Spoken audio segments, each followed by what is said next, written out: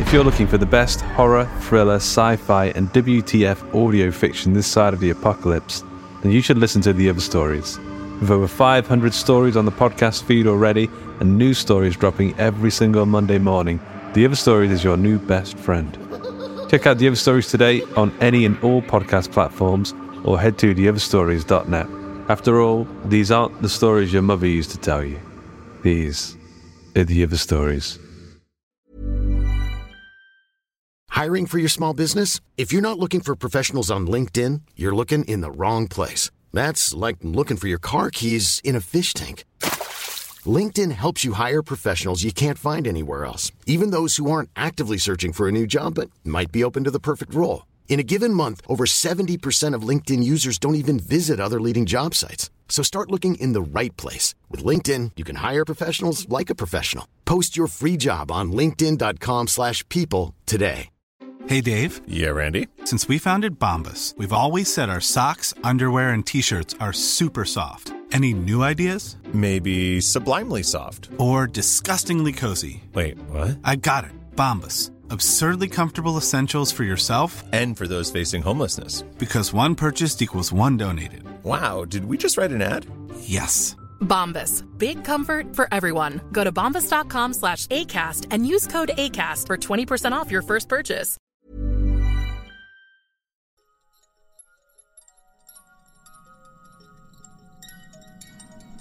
Hang on to your balls. It's time for the Horror Hangout Podcast.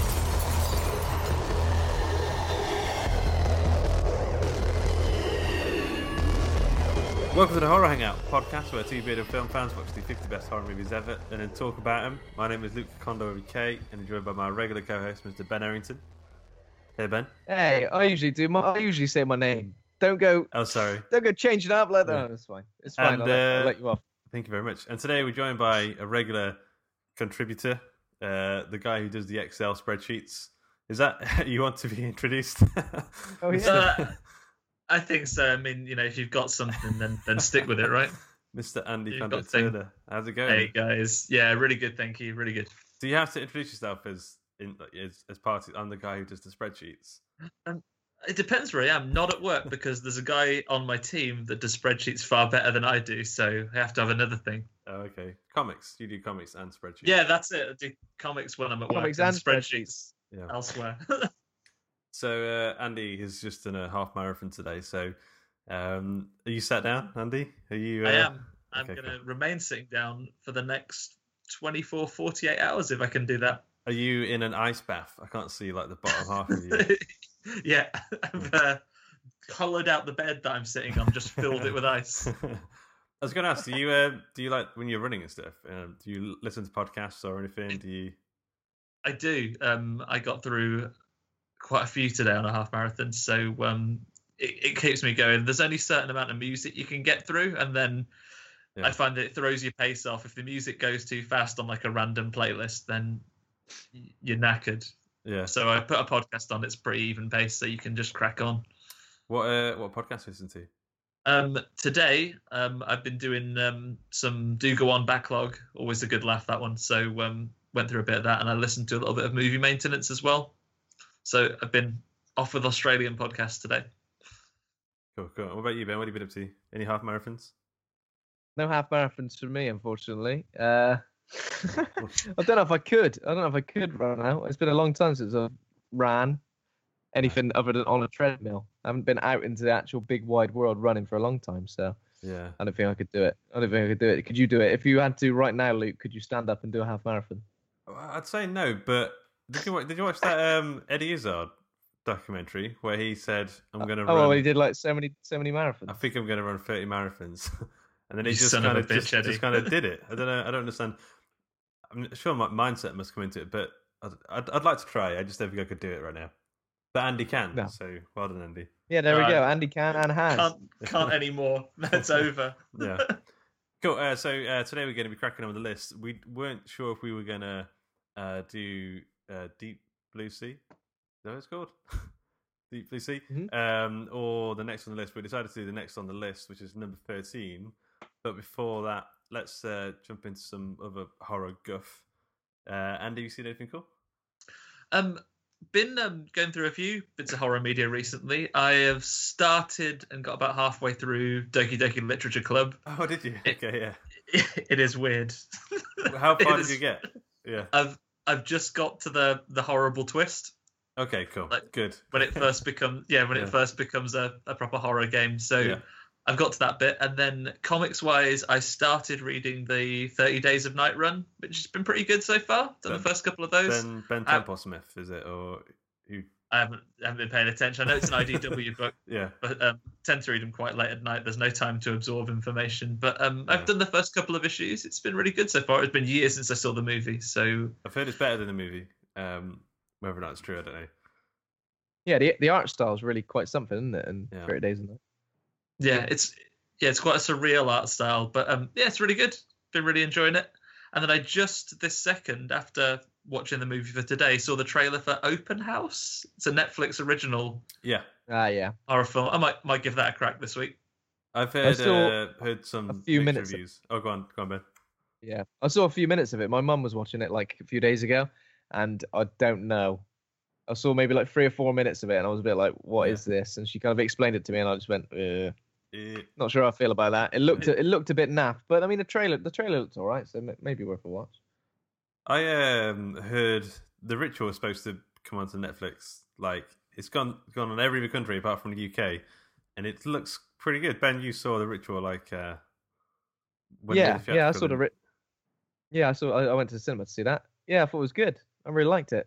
Better than I thought it was, and kind of like the threat as such was quite unique. So yeah, look forward to that. Andy, I'd definitely recommend Super Dark Times if you haven't already given it. I know I've added it to my list after you mentioned it last week. So as I'm paralyzed now, I'll probably watch quite a few movies in the next week. Cool. What about you, Ben? What have you seen? So I did watch the Cloverfield Paradox. Oh yeah, okay, cool. Andy, have you seen it? No, I'm hearing mixed things. When I say mixed, I mean mostly bad, but I'm still going to watch it. Yeah, Ben, what do you? Yeah, reckon? I mean it's definitely worth a watch. It's got like a really good cast. It just feels like a little bit disjointed, and it feels like one of those things like. You're like, is this connected to the Cloverfield universe? Well, yeah, I guess, but then you could kind of like. It feels a bit forced, if that makes sense. Right. Yeah. It just feels a bit forced, and some things that happen feel like just a bit ridiculous.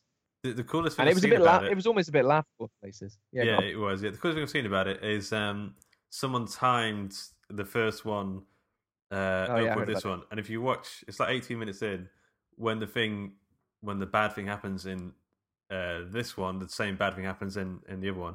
And it's quite cool to see it's like perfectly timed. It's quite cool. Yeah. But I also saw the Autopsy of Jane Doe, which I think a few people recommended that to me. I think maybe you were one of them as well, Luke. Have you seen that, Andy? I have. I saw it quite a while ago now. It was all right. Yeah, it was all right. I thought like atmosphere wise, it was kind of spot on for the first 2/3. And then I've just kind of felt like I didn't really want it to end like that. I don't know. It was a bit weird. Atmosphere was good. It showed a lot less than some other films probably would have, which I appreciated. You know, it went up in my estimations based on that. But I also felt like it was maybe a little bit predictable. After about 2/3 in, it felt a bit predictable. You kind of felt like you knew where it was going to go. But still.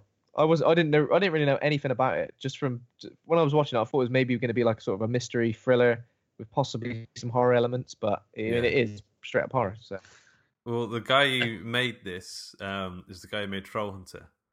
Like this is, okay. I think this is his first like American production. So it's quite cool to see him go over and do stuff over here or over there even. But Trollhunter I absolutely loved. Yeah, I like Trollhunter as well. Good. So I watched Sinister again. Have you guys seen Sinister?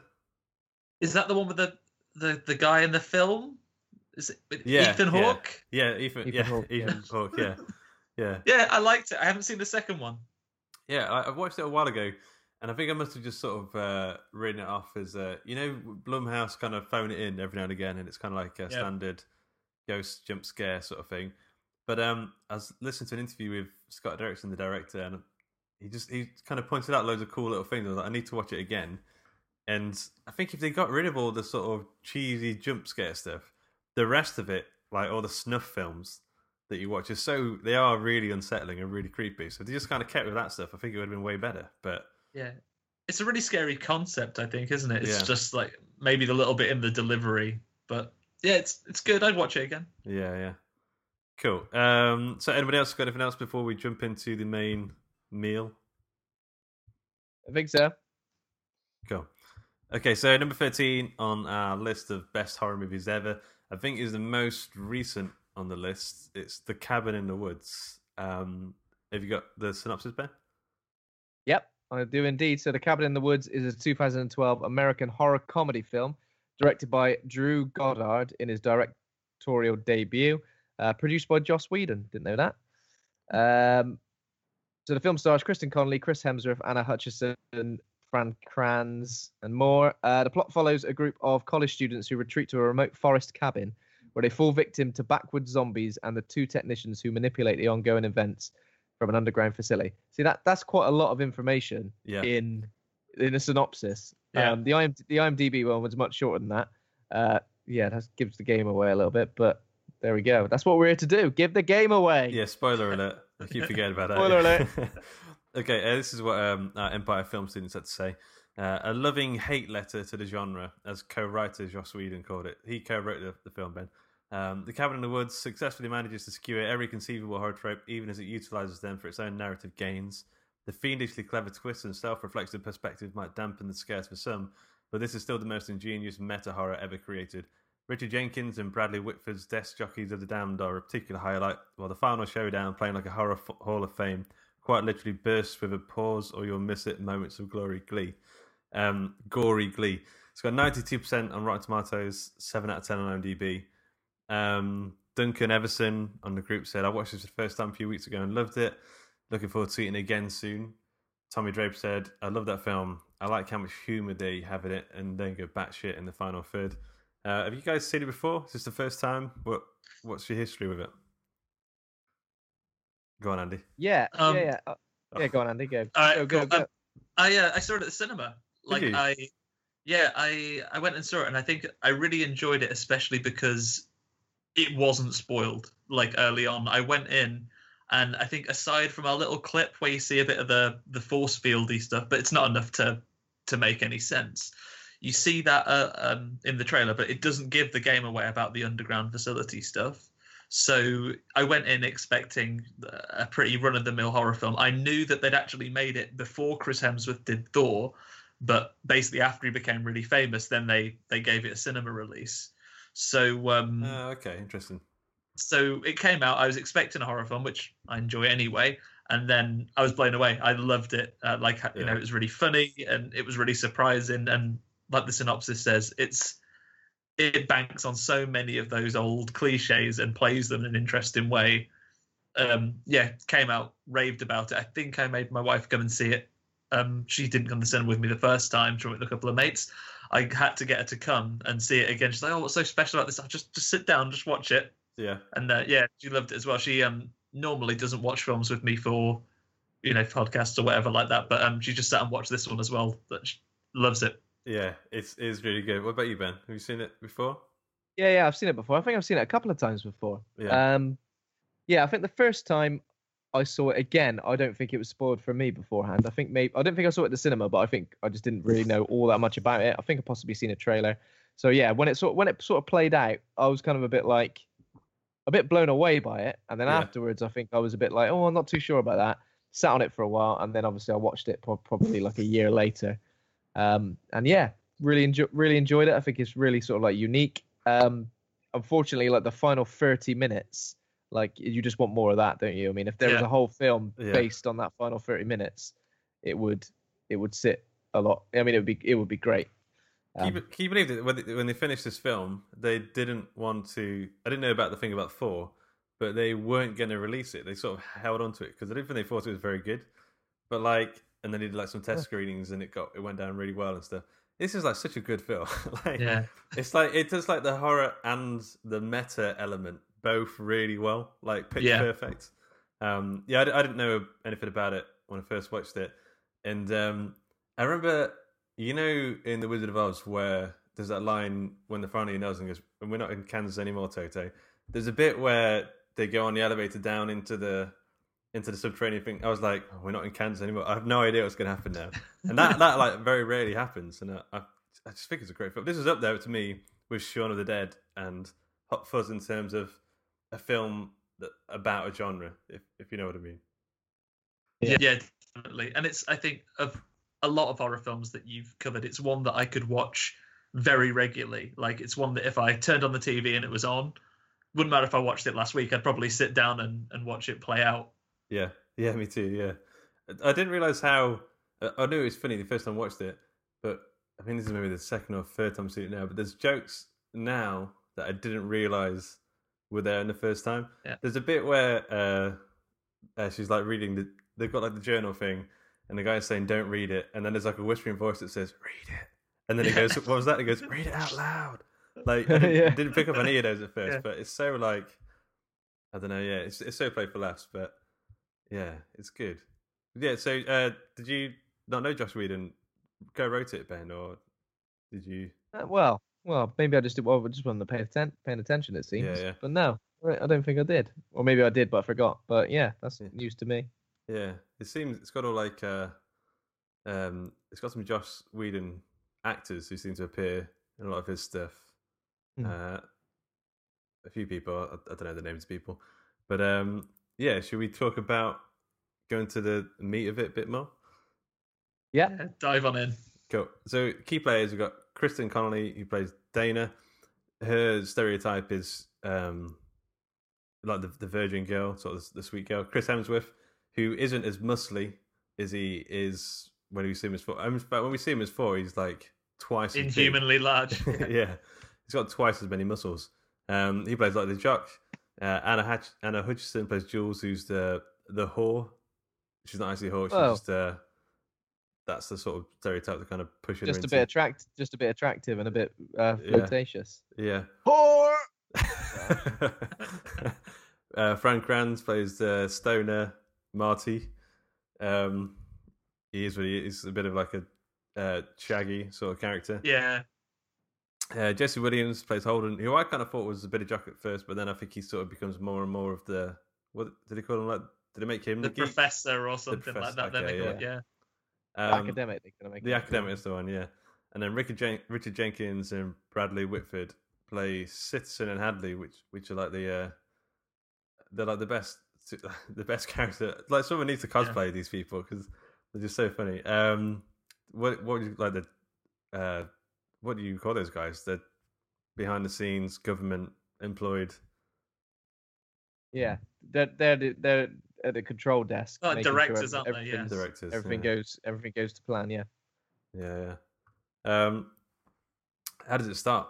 Yeah, so it kind of starts in the underground tech facility where those technicians are kind of just like wandering about, talking about standard like office stuff, but then they start talking about sort of failures in certain areas, and you start to understand that it's maybe a little bit different than just like your standard run-of-the-mill office chat. It didn't sound like they're talking about anything horror related, does it? I don't think at first. No. Yeah. No. They kind of say that their counterparts in Stockholm have just failed or something like that. Yeah. Just guffed one up. Yeah. By the way, what else is Richard Jenkins in? I've seen him in many things, I'm sure, but he's in loads of stuff. And isn't he like also in Step Brothers as the dad? Yeah, he's the dad. Oh, yeah. He's Dobek. Yeah, that's it. Yeah, he's in tons of stuff as like the dad and stuff like that, isn't he? Yeah, very funny guy. Yeah. And then so they're doing like the mundane talk, and then the Cabin in the Woods horror like titles pops up, and then we get it's like a jump scare title. Just appears out of nowhere, doesn't it? Well, they're driving sort of like the little buggy, little Austin Powers style buggy. Yeah. It just pops up right there in bright red text, and is pretty terrifying. Yeah. And then we get like the intro to every single like slasher movie, every single Cabin in the Woods style horror movie, where you've got like the interaction between all the the teenagers getting ready to go for a weekend away in the woods. I really like that they weren't quite the full stereotypes yet. Like Thor was professor, wasn't quite the jock at that point. But he doesn't give her like some reading advice, like, oh, you want to read this textbook, it's much more interesting. Yeah. And then he's when he sees that what's her name's just in her pants, he seems quite like shy about it, kind of coy. Yeah. But it's interesting to see them start from that place. So where did the cabin come from? Like his cousin has just bought it, right? Okay. That's what they said. Yeah. All right. Yeah. So they all pile into these mystery wagon type things, and then Marty the stoner arrives with his bong. With his bong. Bong. Coffee cup thing. Thermos mug thing. Yeah. Okay, and then they shoot straight off. Is that right? And then they literally just load the car up, don't they? And then the old dusty trail.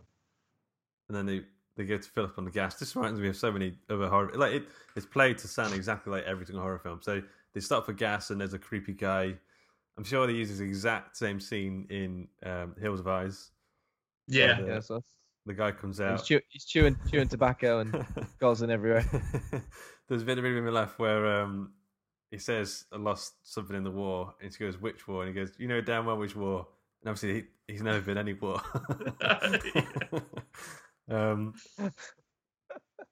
So, yeah, what's happening underground at this point? I'm sure we're like cutting between the two. Sorry, Ben, go. I was about to say they were going to take bets, but I think that's a little bit later on in that. So I think they're sort of just like monitoring them, and then obviously then they head to the cabin, and pretty much just start.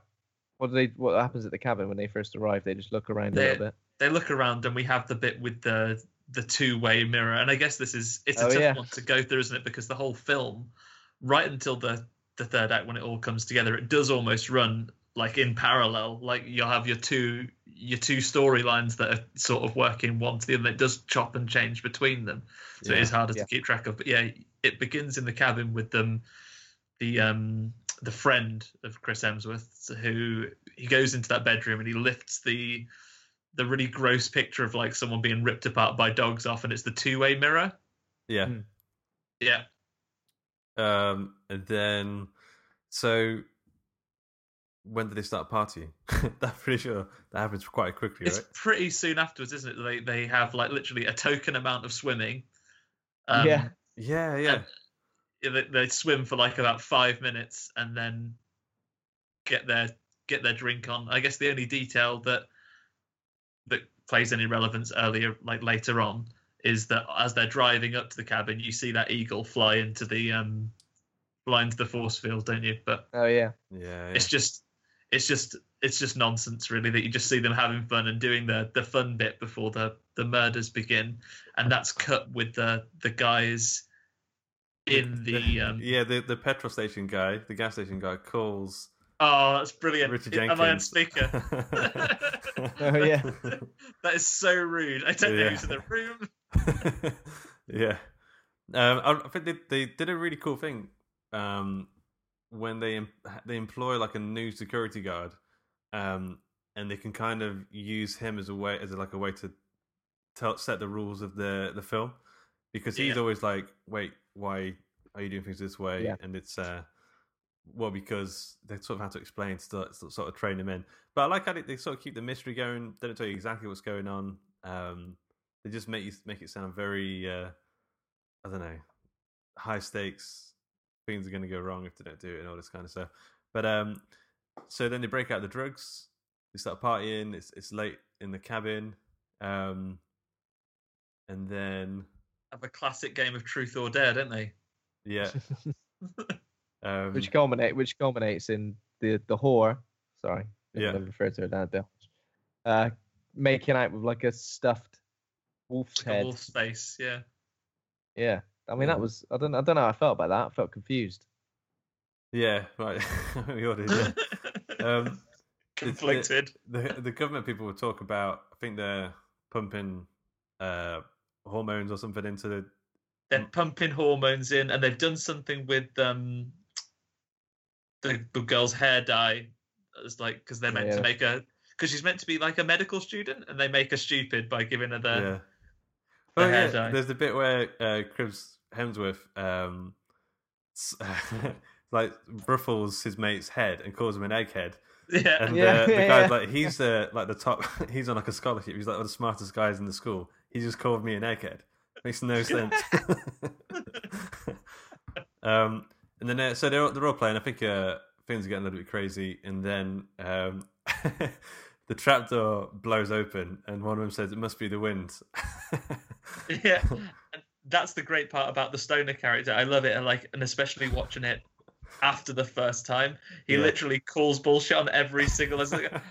Like, how does that make any sense that the wind would blow open a basement door? Yeah, there's a bit where he talks about the puppeteers, and what's the name says puppeteers, and he went Pop-Tarts. Pop-Tarts. Yeah, it's cool, man. Like they just seem to nail the character archetypes work in the meta side of it as well. Like the idea of the Stoner character knowing about the government, people pulling the strings, works both in the horror film itself and the stuff outside of it. It's just so cleverly put together. And I guess that's the thing as well, that like you have that character in a Friday the 13th or something like that, where there isn't a government pulling the strings, but the dialogue could be almost exactly the same. And I think that's why it works so well, because you have not just that character, but all of them.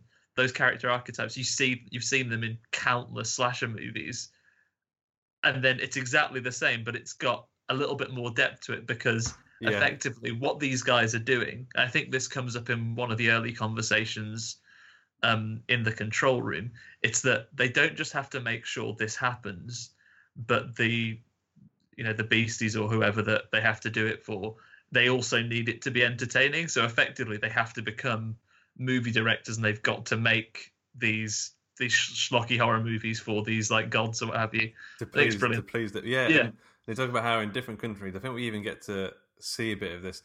In different countries, they have their own cultures. So in Japan, they've got like a Ringu style creepy female ghost schoolgirl character killing kids. Yeah, I think they sort of set the scene that other places are failing as well. Like normally, everyone kind of fails once and every now and again, but Japan have 100% strike rate or something. Yeah, it's almost like each country is doing their own version of like a cliched horror film associated with that country. Yeah. And trying to kill people. What ones were there? There was a King Kong style one. I saw. There's a King Kong one that you see. The Spanish one you see like a mountain shack like on fire when they failed. Yeah. I think a Swedish one maybe you see like a helicopter flying over something that's wrecked. I'm not sure if that's the King Kong one or not, but it's one of those things where you almost wish you could dive into the movie and look at more of this stuff in the background. There's a bit Ben, you mentioned they're taking the bets later on, and I guess we'll come to that in a minute, but I've previously you pause it on the whiteboard and see all the things that they've got written up, all the different monsters it could be. It's brilliant. They've got one of the things on the board says something like raping tree or something like, the tree from Evil Dead, like the tree that rapes or something like that. They've all got really funny names. I've got some trivia about a particular one, but I think it's got like one of the best names ever. But I won't say what I was about to. Then I was going to pull out a favourite that I saw on today's watching, but I'll. Okay, you might have seen someone as me. Okay, so now we're in parallel. So as they go down into the basement, and there's all this kind of bits from basically just from other horror films. So there's like the puzzle box, which I absolutely love to see the puzzle box there. Yeah. Like a diary. There's a music box. There's a roll of film. Yeah, like a necklace as well. Yeah. A conch. Chris Hemsworth goes to blow the conch, but he decides not to. And at the same time, they're all starting to place bets on what. I don't think we even find out what it is exactly what they're placing bets on at first, right? No, you don't. See, I mean, not really. No. Watching it a second time, you can see the stuff in the background and everything, but no one openly says I'm betting on this right now. Yeah. You just see that they're taking some sort of pool on everything. Yeah. And there's a whole team, so they've got different like engineering teams and there's a lot of people getting involved in this thing. So right at the point where they're all sort of starting to play with these little objects, you're never really sure which one is going to be the one. And then I think that our main girl, the Virgin, what is the name? I don't know. Is it Dana, or is that the other girl's name? Dana, yeah.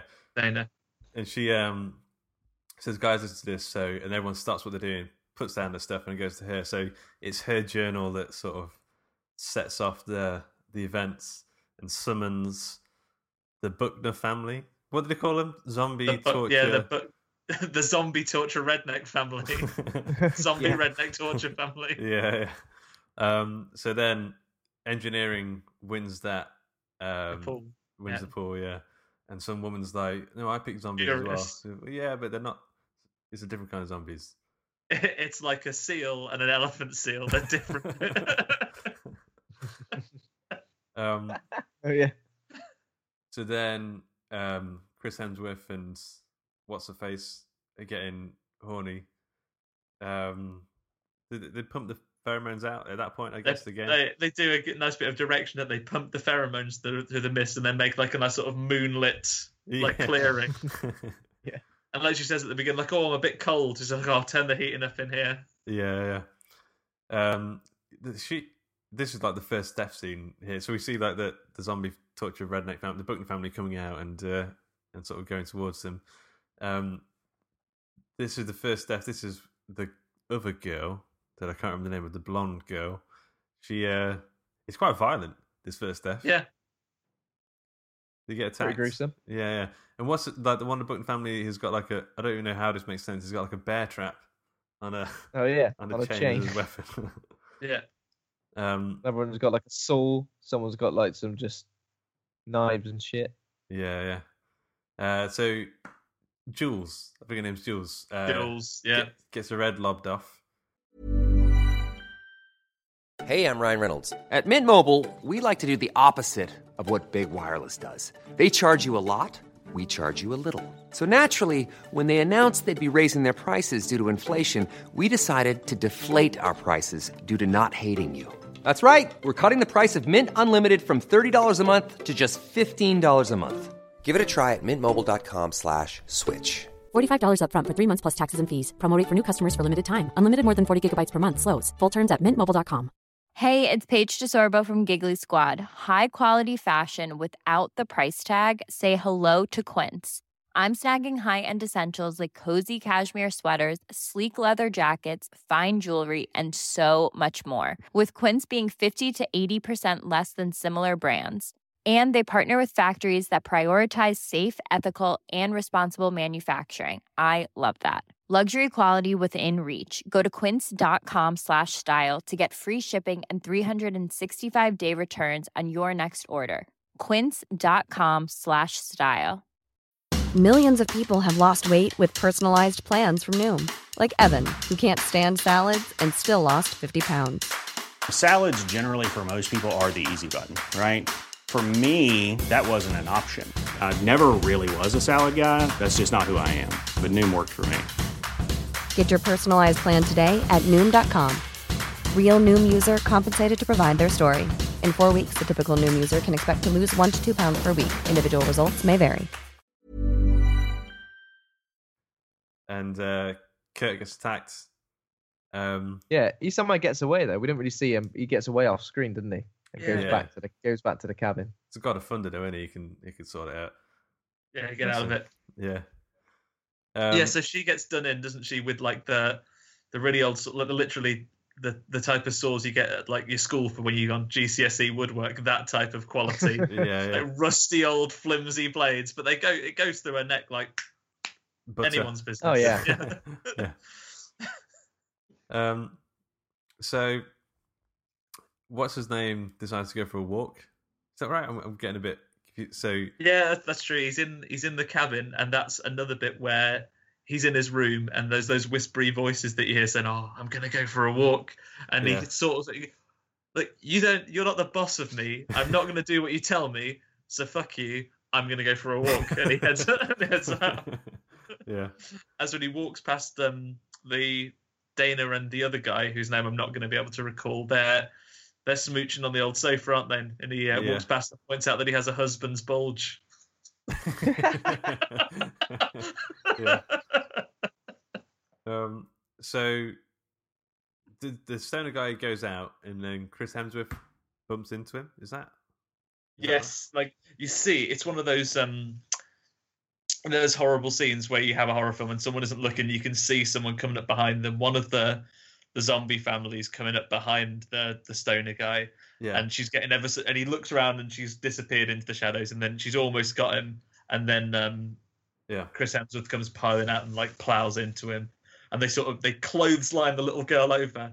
He comes in and gives a proper like clothesline from hell.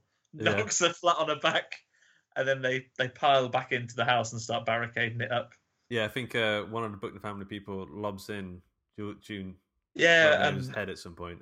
Dana refuses to leave without a friend. Opens the door, and the zombie has had the foresight, thinking, "Keep hold of this head. This will come in for a good scare later on." Yeah. She opens the door, and he's standing there with it and lozes it in. Yeah. So at this point, I think we kind of realised that Japan has failed their thing. Yeah, it's about now. Because all the school kids are like singing a song. And turned into a little frog. Yeah. And then it goes to Richard Jenkins getting like just saying "fuck you" to the little school kids. Fuck you, fuck you, fuck you, fuck you. Oh yeah, sorry, I forgot to say when they killed Jules, whatever. In the control room, they have like a little lever that I don't know where the blood's coming from, but it kind of squirts blood into this. Is it draining down? Because I guess they controlled the whole environment, right? Yeah, good point. Yeah, It must be. Yeah, it must be. I was a bit confused by that, but yeah. Yeah. But it's a weird moment because it's quite like a light-hearted sort of frivolous world downstairs. They're all doing their bets and everything, but then they have quite a solemn moment, don't they? It's like, oh, we offer you this sacrifice, and they pull that lever and it all starts coming down. Yeah.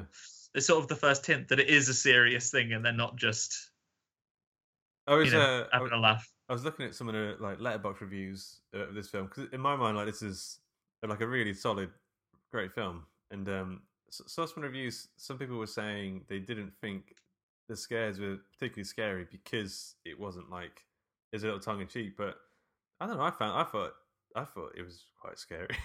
I found them quite effective, as much as like I do any of a slasher film or anything.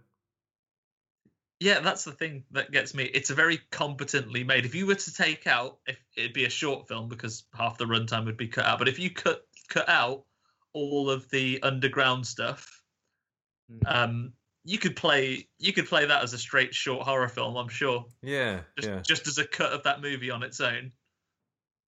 Yeah, like it's really effective. Yeah, in fact, more effective than a lot I've seen. I've seen a lot of shit, but. So they're trying to get away. Chris Hemsworth says we should stick together as they go into the cabin, and then Richard Jenkins squirts some pheromones with some controls, and he goes, "We should split up." So then they decide to go all into separate rooms, which doesn't make any sense. They kind of lock them in. Is this the point where the stoner finds the camera, and I think they kind of realise that the jig, is dangerous. They might be up. And then the guy pulls him out the window, right? Yeah. Okay, yeah. Yeah, so he's onto them. He's when they're locking themselves in the rooms, he knocks his lamp over or something. Then he's looking down the camera, and he's freaking out. And they're like, "Oh no, we are busted!" And then one of the zombie folk come in and they drag him out the window, stab him in the back, drag him into like a hole in the ground. And then like if this was like a standard slash film, this would be his time to die. Like it's about the right time for that character to go. So they pull the lever, say a little prayer, he's gone. And then we're just left with Chris Hemsworth, Dana, and his mate. Old Egghead. They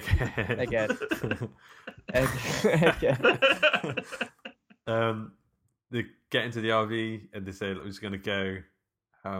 There's interesting little bit just to add a bit more drama into the behind the scenes side of it, where they haven't blown the tunnel or something. I'm not sure why meant to blow. Why haven't they blown it? Because later on they say they got an order from the director. But then they why said they didn't get the order. Like the demolitions guys, he's having a go at them, and they said, "Oh, we never got the order. There was something like power got diverted or something like that." So I don't think it's ever properly explained. But for whatever reason, it hasn't blown up, has it? So you have Richard Jenkins as like a mad dash. Yeah. And to be fair, swapping out some hard drives or something. He's very well qualified because yeah. I wouldn't have done that. I might have tried to reset the computer or something. I wouldn't have rub these wires together. Turn it off and on again. That's what he did. Yeah. So he blows the tunnel, so they have to come back. They're kind of stuck because they can't go back to the cabin. And they go, we can't just jump. And then Chris Hemsworth sees his bike and goes, "Oh yeah, I can do it." And this is the point where, like, it's. I remember the first time I watched this, I did think Chris Hemsworth was going to be the hero of the. Yeah, because I'd seen Thor by this point, and he was a big name. Yeah, it's a real like hero's moment as well when he sort of like starts revving his bike and starts what ready did he say? To make the jump over the ravine. He says something like, I think don't hold back or something. Don't hold back. It's like never do. You could put on like the Independence Day music, couldn't you? And he'd go. So he goes to jump over, slams into the same force field we saw in the. Even when that was happening, I couldn't quite believe it. Like, cause it seems quite violent. Like, he seems to be like... It's pretty brutal, yeah. Yeah. He sort of rolls down it, doesn't he? He's like bounces off it several more times as he goes down. And that really surprised... I remember watching it, and obviously you see the eagle earlier on, so it's been telegraphed. But there's so much else going on in the film that as he was doing that run up to that thing, I didn't think, it's force field there. Like, it completely escapes you. Yeah. And then when it happens, it hasn't come out of the blue. I get it why they put the eagle in there, because if there was just a force field that they hadn't shown, you'd be like that's the hand of God. That's bullshit. You can't what just are do you that. Yeah, exactly. Yeah, that left me pretty shook the first time. So then, what's his name? Decided to drive back. The other two decided to drive back through the woods, and he's going to drive on until they get to the other side or something. Then he gets a knife through the throat or something. One of the zombies is in the back of the RV, right? Yeah, and he's been waiting patiently for this whole time. Yeah. How far into the film are we at this moment? Because it feels like we're coming towards the end of the film within the film. Yeah, end of the second act you're coming towards now, because he stabs the guy, and then in his dying thing, he sort of slumps over the wheel and he takes them off into the lake, right? Yeah. And then, so she climbs out, and everyone starts celebrating in the underground facility. Because they point out to the soldier guy he's like your character they explain things to, right? He points out that, oh no, she doesn't have to die, it's optional. So they've like got, the celebration music on. There's a really funny bit where not Richard Jenkins, the other guy, is saying, over the course of this thing, I think I've really learned to like this girl, and he just kind of trails off when he sees people coming in for the party with tequila. Tequila. Yeah. And then they're all sort of dancing. While she's getting attacked in the background. Yeah, she's been like slammed on the floor by this guy. And they're all having a proper boogie. Yeah, that's good. And then get the call from above or something from Ripley. From the boss. Yeah, Ripley gives him a shout. Yeah. Which and one? I guess they point out that someone else isn't dead, right? Yeah. I don't understand how what's his name kills the zombie guy. Because he just uses his bong thing. He catches the bear trap chain with his bong / coffee cup. Yeah. And then Dana rips up like a plank of wood. Okay. Gives him a smack in the chops with the plank, and he falls in the water. I think you see him get back out, but he's out the game. Yeah, but that's it. We don't see him again, do we? After that? Yeah. Okay, so and those two. Oh no, the stoner takes her back to under the ground. Yeah, because he's gone into the grave where the zombies came out of. Yeah. And you see he's got one of them, the one that dragged him off, and you see like splatters of blood. So it must be revealed that he got the zombie instead, and he's chopped it up and it's in bits on the floor. Yeah. And then he's mucking about with the wires, and he gets the little thing to open. This is the bit I was talking about. So this is the we're not in Kansas anymore. This is the bit where like it just feels like I've no idea. And so they get in the elevator, and it just sort of goes towards the thing, and then you start to see all of the other monsters and it's like a like Lovecraftian sort of proportions. Like there's so many of these elevator things full of these monsters and stuff, and I was just blown away. I think this is my favorite part of the film, just seeing all of those things in one place. Yeah, because it's almost like each time it reveals one, it's almost like a jump scare as well, isn't it? Because it'll sort of like go completely dark as the elevator sort of moves along, or moves up or moves down, and then suddenly something just comes towards the glass. You get like a werewolf in this moment. Ben, did you pick up on there's a ghost, like a ghost sort of spectre, like what they call it, spectre type thing. Did you pick up on the 13 ghost noises? They're like the same sort of sound effects. Oh, really? Sort of like that weird, sort of like backwards, sort of like oh. Yeah, exactly. I'm not too sure if they use those noises as a sort of. I mean, this bit was a bit reminiscent of 13 Ghosts, with like the big sort of like moving pieces of like the clear house. Yeah, it reminded me of that a little bit. Yeah, and now you mention it, if that guy who played the stoner was unavailable, could you not have had the guy from 13 Ghosts? Matthew Lillard. Yeah, he could have done it. Yeah, he could have. Yeah. Well, yeah, because the guy is playing Shaggy from Scooby Doo, basically. Yeah. And Matthew Lillard plays a pretty good Shaggy. The role he was born to play. Yeah. So what monsters do we see? So there's a little ballerina kid who I guess would be the music box. Thing with like a worm, like a leech face. Lots of loads of teeth. Sarlacc face. There's a Hellraiser man. Yeah. Legally distinct from Hellraiser man. Yeah. You've got the werewolf. You have the ghosts, and then as you zoom out, obviously you see more. You definitely pick up. There's like a crazy robot thing. Yeah. There is like some big bats. There's some spiders. The clown. Yes. A unicorn. Just some weird. I don't know whether this is just one of these rumors that turns out not to be true, but apparently, if you zoom in very closely when you've got it paused, you guys ever play Left 4 Dead? Yeah, I've heard. Apparently, the monsters from that were meant to be in some of those boxes, because at the time there was meant to be some type of cross promotion. They were going to do a Left 4 Dead level based on Cabin in the Woods, and it fell through, and they never did it. Yeah. But is it like the Boomer or something like that? Or... I think it's the Boomer and the Smoker, maybe. Yeah. Okay. But cool. I haven't gone back and paused it, and got the magnifying glass to the TV. So they go into the underground. The lift opens. A guy with a gun goes to shoot them, but he has to shoot the stoner first, because the virgin can't die, otherwise it's sort of ruin the thing. One of the zombie arms that wasn't named cut up earlier attacks him. They kill the security guard, get inside, and I would say this is maybe people's favorite bit, where a whole SWAT team of people come down, and there's like 6 or 9 elevator doors. Lifts, yeah. And they kind of all open at once, and I mean it is pretty great. Yeah. I don't know how to describe it. There's so much to take. There's so much to take in. It's just absolute pure carnage, and I like how the elevators ding and all the monsters come out immediately. There's no none of them are like unsure about anything. They seem to be perfectly fine existing amongst each other as well. Like they don't attack each other. No monsters are bothered about any other monsters. They've formed some sort of alliance. Yeah. It's just brutal. And then obviously when it cuts away and some more SWAT team arrive, we see it's just absolutely covered in blood. Yeah. There's no like bits of people, other there's just a red floor. Doesn't the same thing happen again? So a second SWAT team arrives, and you just hit a ding, and it sort of cuts away again. More come out. Yeah, it's so good. It's horrific, and they're sort of like hidden in like the little office area, aren't they? Yeah. And it was at this moment I thought that would be horrible to just be in that little office area where it's all happening outside. It's just brutal.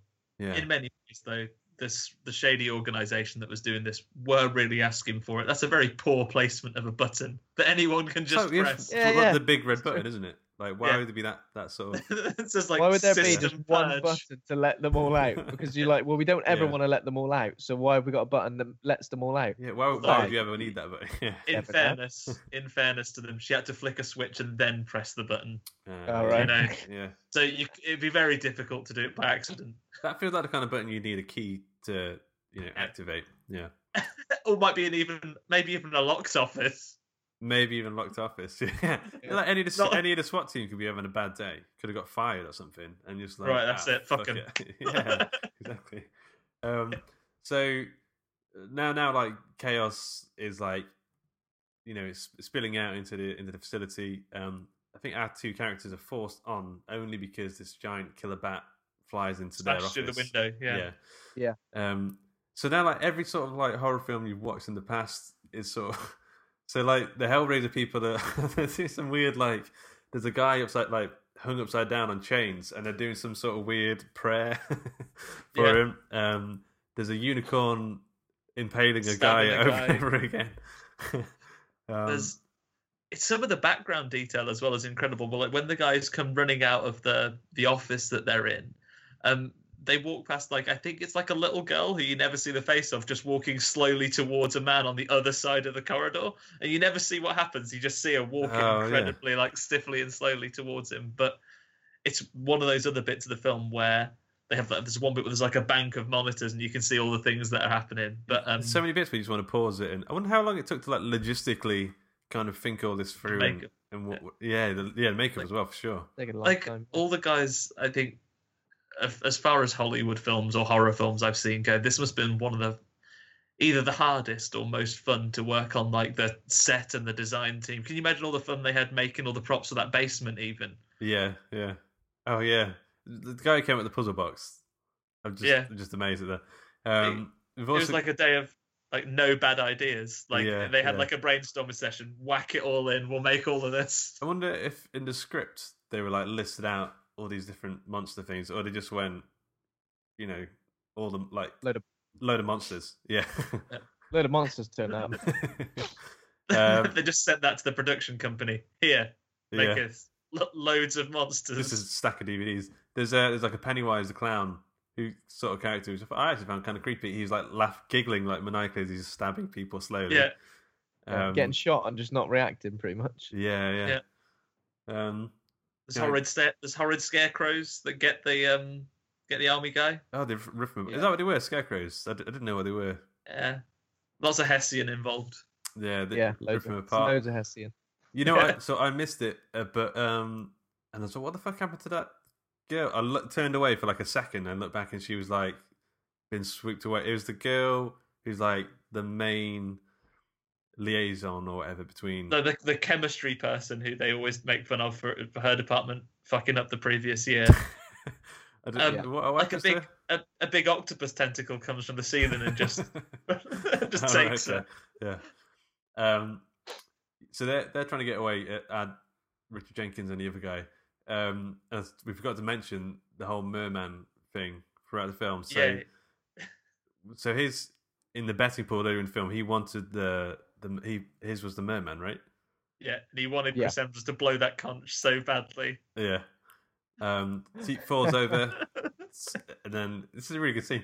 Like sort of slow, kind of there's like nice music, and you see this really awkward flapping face thing sort of coming towards him. And then so what happens now? It kind of like starts gorging on him, and like all the blood starts going out through like his blowhole. Yeah, it's horrible. It's horrible. Our two main characters are surviving somehow. They're running.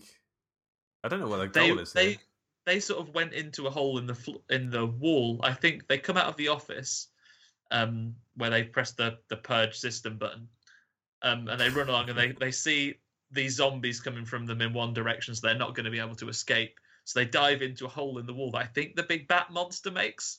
Okay. And they sort of go a bit like how they've got into this place in the first place. They get sort of behind the scenes by going through a gap in the wall rather than following, the corridors that are full of monsters. Yeah.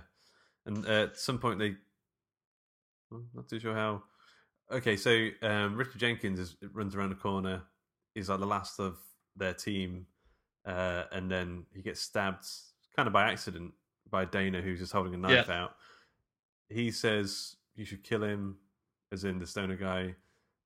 They somehow work their way to, I guess, what would be the old-fashioned, where they used to do the ritual sacrifices at some point. When it was just like a temple. Yeah. So then you've got like the sigils that sort of demarcate the different stereotypes. And this is where the blood's been going the whole time, right? So this is where, when they were pulling those levers earlier, that stuff was going down. But they're all blooded, all of them, including the stoner guy's one, I think. So I don't think it necessarily is their blood. I think it's just I guess they set it off because they assumed he was dead, right? Yeah. Okay, so now right at the end, Sigourney Weaver shows up. I think there's a few films where Sigourney Weaver just pops up right at the end as the boss she's been character. doing it a lot recently. Yeah. Sorry, just twisting around because my legs are paralysed. Oh. How are you feeling? Oh God, not literally, I hope. Yeah, well, no, I think that if they still work, the amount of pain would indicate they do still function. So Sigourney Weaver shows up. She says, basically lays out the rules of it. So if he doesn't die, it will be the end of the world. The old ones will arise, destroy the planet. It'll be the end of everything. And then she does a nice little speech, doesn't she? She says, you can die with them, or pause, you can die for them. And he's having none of it, right? He's like, well, neither, really. They're both such great options. Yeah. But then Dana kind of sees the logic in it, points the gun at him. She says sorry. He says sorry because there's a werewolf coming behind her. Moles are pretty bad. That's pretty horrific as well. How does Sigourney Weaver die? Well, so Dana gets mauled by the werewolf, but the stoner guy then shoots the werewolf a few times, and it doesn't kill it because it's a werewolf, but it thinks better of it, just buggers off, and then he wrestles with Sigourney Weaver, and I think she's getting the upper hand and is like beating him for a bit, and then they sort of roll over like a classic Hollywood fight. But then the little girl from the zombie redneck torture family, she also comes down, and I think she gives Sigourney Weaver an axe to the head. Yeah, and then the stoner boots him off the side into the oblivion thing. Is that the girl whose arm was earlier in the film? Yeah, she mentions it in the diary, doesn't she? That her arm is chewed up and ate. I recognize the girl, and I did have to check. She is the little girl from Silent Hill. Is she? Really? Yeah, she is. Cool. Like the little girl who obviously goes missing, and she's found the niche. So has she been typecast as creepy little girl? Creepy girl, yeah. But then this was quite a few years after, so I don't think she was even how many years after was it? So Cabin in the Woods was 2012. Yeah. Silent Hill was 2006. I suppose only 6 years. So 6 years later, she can't still be a little girl. She's just really holding on to that. She's just like, oh, well, I can still be a creepy little girl. Given her anti-growth hormones. Yeah. Smoking cigarettes, stunting her growth. Yeah. You're 18 years old. I could play a 12-year-old, honest. Okay, so the film pretty much ends with them smoking a doobie. Saying, oh, I'm sorry I was going to shoot you. I probably wouldn't have. Yeah. I'm sorry I let you get attacked by the werewolf. So, nah. Humankind would probably end anyway. And then the old one emerges, kind of like a Lovecraftian horror, just to sort of finish it all off. Like, this film's so good. I love how it ends. It doesn't even end like how normal. It doesn't end particularly well. But, doesn't sequel bait, just finishes like everyone's. Yeah. I guess we assume that everyone is going to be dead. Yeah, the whole world is going to be tortured for eternity, or whatever they say. Yeah. Happy ending. Yeah. So I got some trivia. If you guys are ready for it. Always. Okay, cool. Number one. The special effects, monster costumes, special makeup, and prosthetics for the movie were done by a veteran horror film actress. Can you name the horror film actress? And I'll give you a clue if you can't. It's a bit vague. But have you guys got any ideas? Veteran horror film actress. Did all the makeup?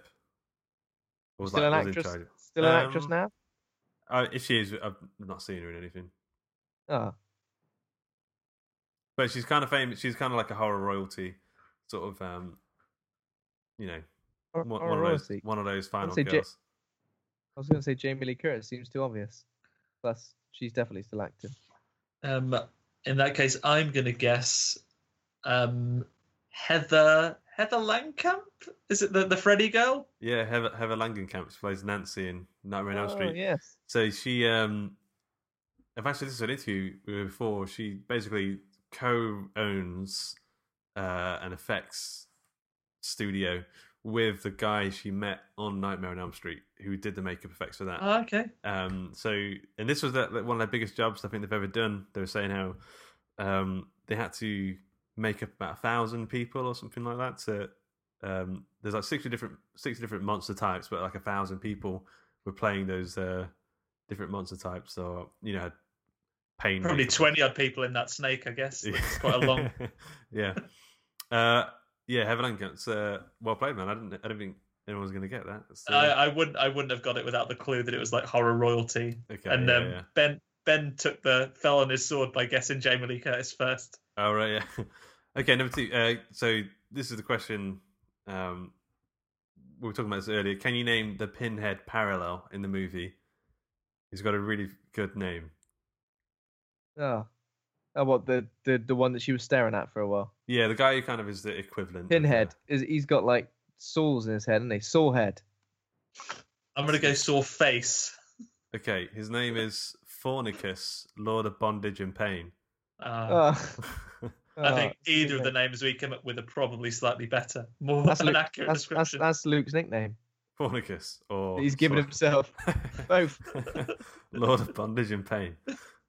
For the modern era, Thornicus, hashtag Lord of Bondage and Pain.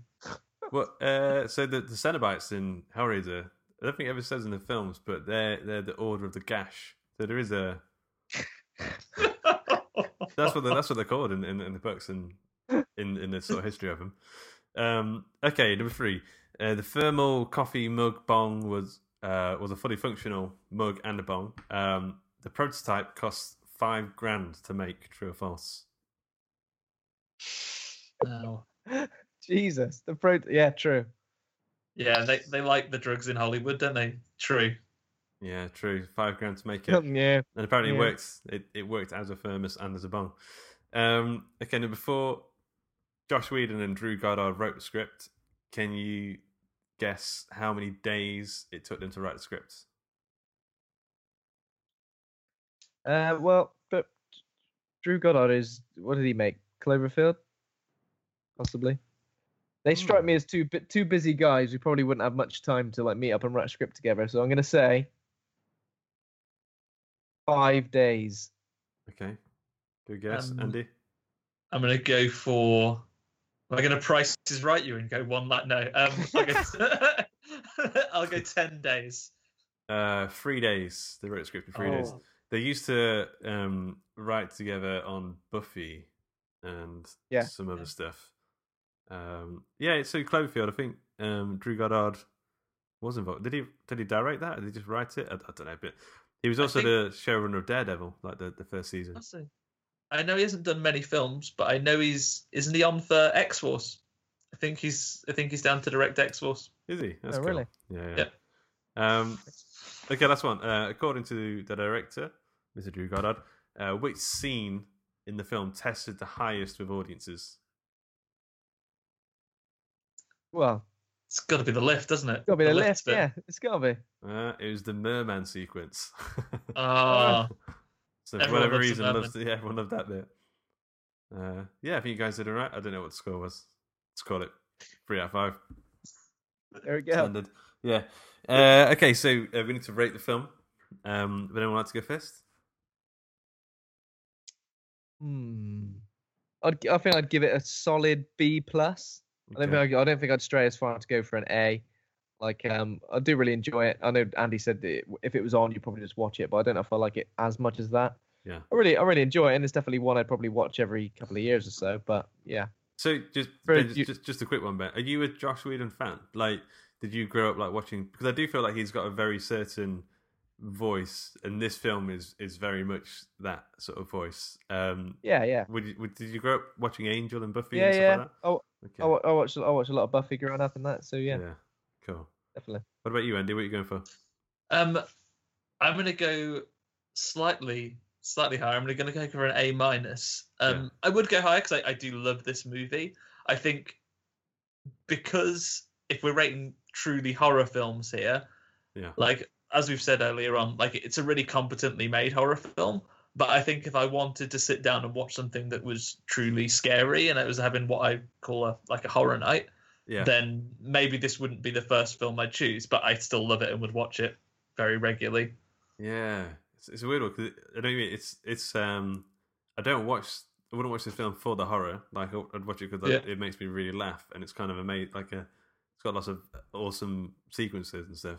But so I was on the cusp of A-, but I am kind of aware that the next 10, 12 films are all probably going to rate super high. So I think I'm going to have to go with a B+ as well. Like it's just because it's not particularly scary, but it is just a really fucking great film.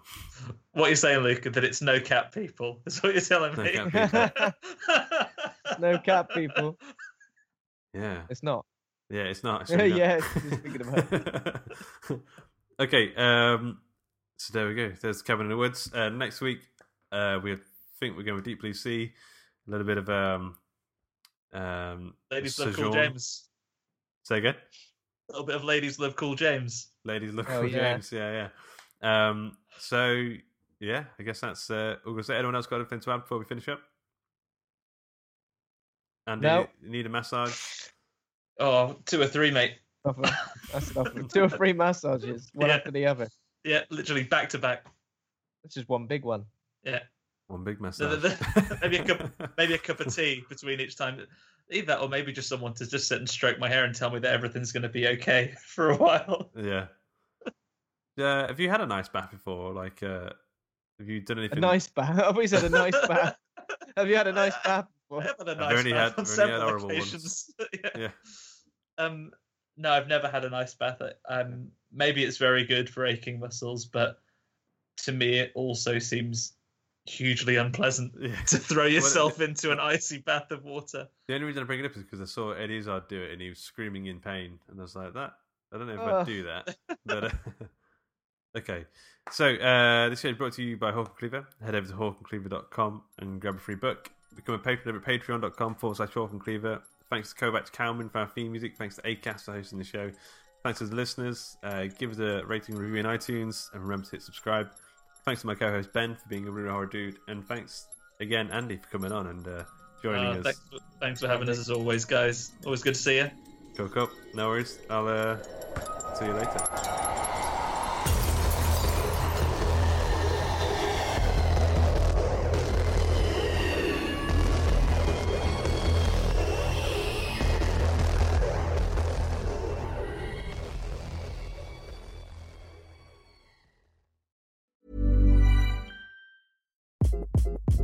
Hi, this is Craig Robinson from Ways to Win, and support for this podcast comes from Invesco QQQ, the official ETF of the NCAA. Invesco QQQ is proud to sponsor this episode, and even prouder to provide access to innovation for the last 25 years. Basketball has had innovations over the years, too. We're seeing the game played in new ways every day. Learn more at Invesco.com/QQQ. Let's rethink possibility. Invesco Distributors, Inc.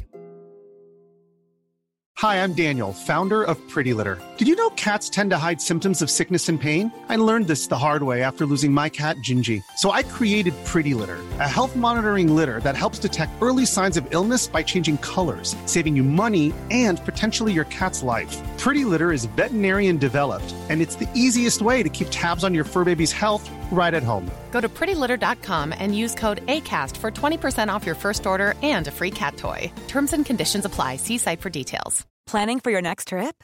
Elevate your travel style with Quince. Quince has all the jet-setting essentials you'll want for your next getaway, like European linen, premium luggage options, buttery soft Italian leather bags, and so much more. And is all priced at 50 to 80% less than similar brands. Plus, Quince only works with factories that use safe and ethical manufacturing practices. Pack your bags with high-quality essentials you'll be wearing for vacations to come with Quince. Go to quince.com/pack for free shipping and 365-day returns.